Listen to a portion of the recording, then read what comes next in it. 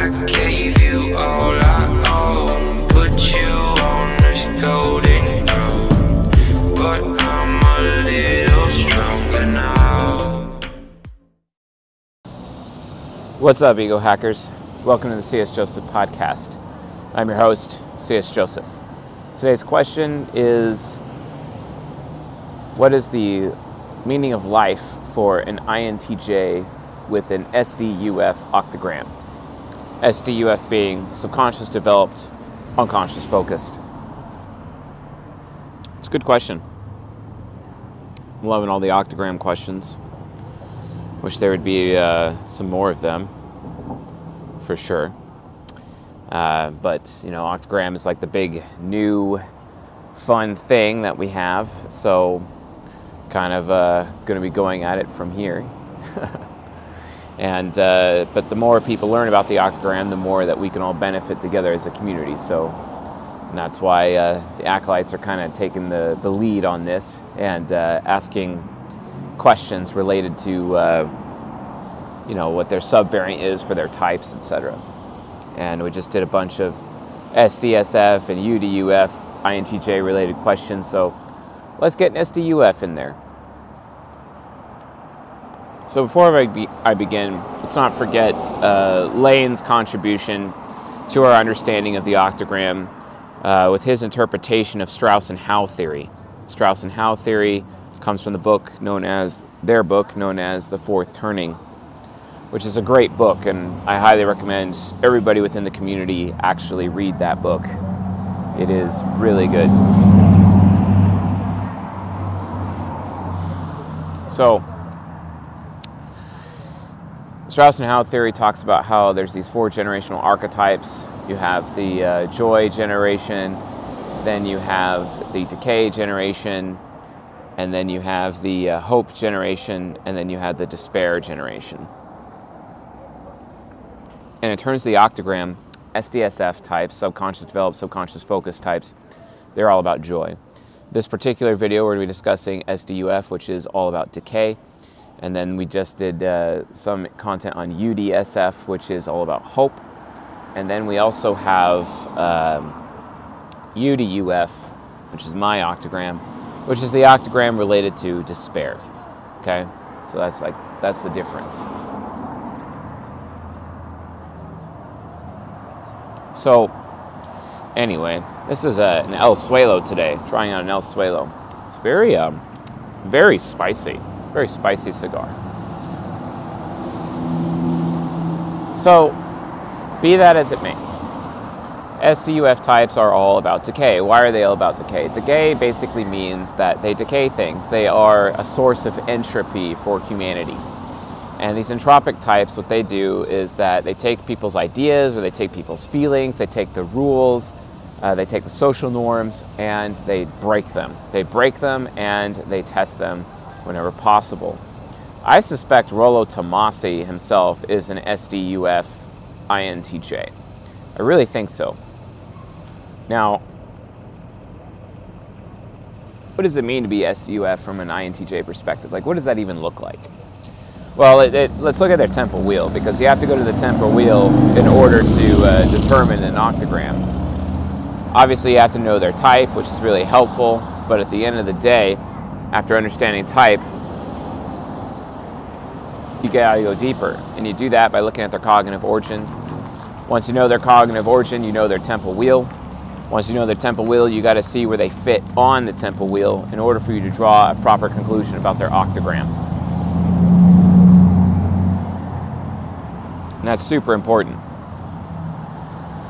So, I'm getting a lot of weird looks from people today. Let's see if my SE demon can tilt them enough for them to come visit. Then I'll invite them on the show. So, anyway, so SDUF. So they have the cognitive origin of reverence, which means deep respect. They want to get deep respect out of life. So if they're SDUF, they're really enabled as a child, ultimately. They're very enabled. But then they're UF because they got to adulthood and they realized that adulthood, the enablement that they received as a child, is not really going to help them in adulthood.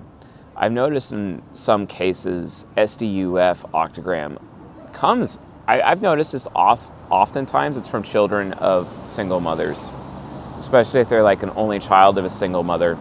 They end up becoming SDUF, which I find really fascinating.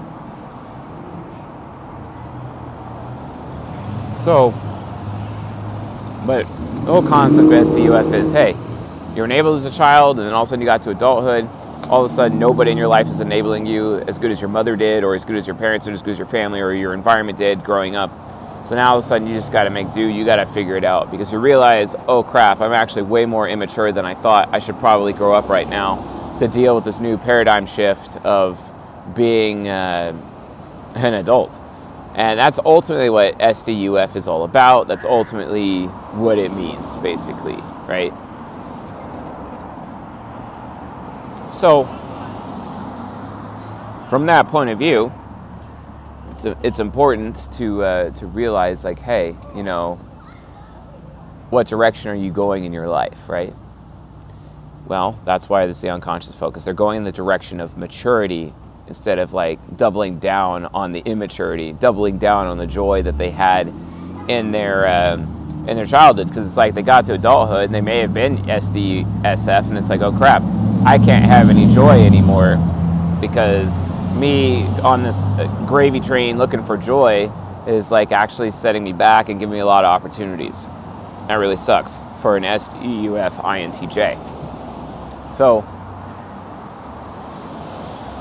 from an octagram perspective, the tempo perspective, what they end up looking like is, you know, this person who is very outwardly, they're very outward with their living virtues. So they're outwardly modest, but then internally vainglorious, basically. They're outwardly vainglorious because of UF, but internally modest. These INTJs are actually very modest people for themselves, and they also like it when other people enable their modesty, but sometimes being so modest kind of bothers them, so they like to be around vainglorious people, hoping that their vainglory will rub off on them, hoping that they'll be able to achieve and be among the high achievers. SDUF types are all about trying to be among the high achievers so that they can become a high achiever, even though deep down they're pretty modest. And people that they have sexual relationships with, they really like it when those people enable their modesty. And help them be more modest, help them do more with little, basically, from a modest perspective. Similar to the lust type, ESTP, INFJ, temple wheel spoke, known as, not the poles, but the spokes. Spokes are poles plus living virtue and deadly sin, if I say the word spoke. If I'm talking about poles, I'm only talking about shadow pole or aspiration pole when relating to the temple wheels. But the point is that they're very inwardly modest people, but they're outwardly vainglorious, and they want to be around people who are vainglorious. They usually end up are the modest people among the vainglorious people, so that they can, pick those people's brains, delve into those people's experience, so that they can learn how to increase their vainglory over time, right? That's ultimately what they do, and they're internally modest. That's from a deadly sin living virtue perspective. That is their cognitive focus. That is the direction that these INTJs are going. That is like their future, and how they are directing, how their nurture is directing their future from an unconscious focus perspective. That's how they're gaining more maturity. They're being around other people who are way more successful than they are, and hoping to become more mature because they assume that those people are technically more mature than them, which may or may not actually be true. Not by a long shot. So then you have their cognitive development, which is egotism versus desecration. Now, if they're unconscious developed, they'd be outwardly desecrating, definitely taking down everyone else's egos. But with them being subconscious developed, they know that their ego is already really inflated. So they actually desecrate themselves. They actually desecrate their own egos. So internal desecration is that they're always constantly trying to take their own their own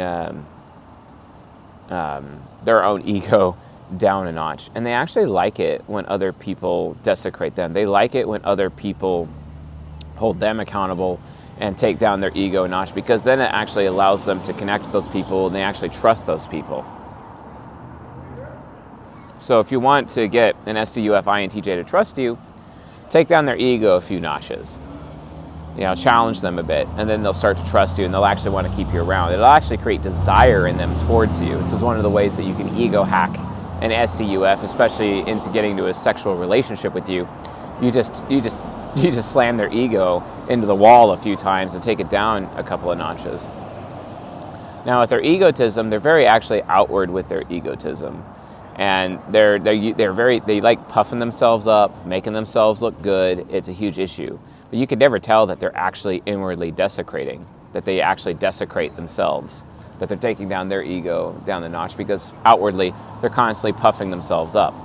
The thing is, though, is that they really only trust people if you can take them down, or trust you if you could take them down a few notches, or if anyone else could take them down a few notches. And it's only at that point, like, they'll start to trust.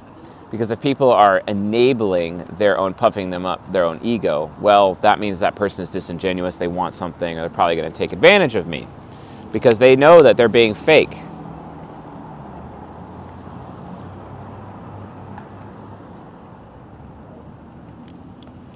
They already know they're being fake. They already know they're taking their ego a little too far. So this is actually kind of one of the loyalty checks they do. They actually like test people's loyalty for this perspective. So anyway, that's how an SDUF INTJ behaves. What's their meaning in life? Their meaning in life is actually connected to that archetype of decay. Okay? So they behave in such a way where they are testing social norms. They take social norms down. They challenge them. They live by example against the social norms. They are anti-social norm until that social norm can be proven to be okay. This is one of the reasons why I maintain Rollo Tomasi, who is an INTJ and who wrote the 5 volumes of The Rational Male, is actually a subconscious developed, unconscious focused INTJ, because he is decaying gender dynamics, intergender dynamics. He is decaying them and trying to see, based on how much entropy that I could place on this, how much damage can I do? How much social damage do I do in this particular case, where I am scientifically testing out these social norms to see if they actually have any value, right? Oh, they don't have value. And then here's what has value. And this is actually how he utilized his extroverted feeling trickster to reach extroverted feeling mastery. Mastery in terms of intersexual dynamics within his books. It is a praxeology, it is not an ideology. The information that he provides within his 5 volumes is 100% accurate.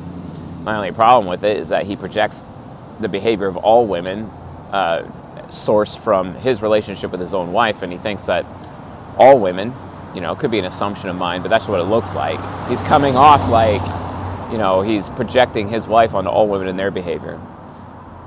But, his wife being an ENFP, she's constantly, she's a bit more solipsistic than most women out there, because just by virtue of being an NFP.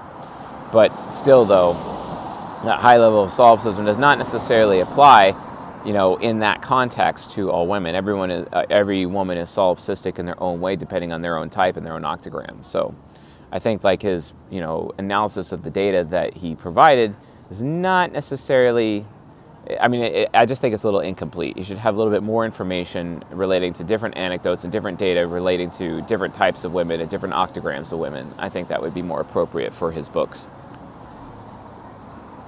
But that's why it's a praxeology, so we can all learn together and improve it over time. It's not an ideology. Even though everyone accused him of saying that it is an ideology, when in reality it's not. So anyway, so what is their meaning in life? Their meaning in life is basically to test the boundaries. Test the boundaries, and once they find out which boundaries are broken, they abandon those boundaries, and then once the boundaries that aren't broken that they test, adopt those boundaries and utilize those boundaries as their own personal principles, just as Rollo Tomasi did within his book. And yeah, that's the answer. Anyway, folks, thanks for watching and listening, and I'll see you guys on the next episode.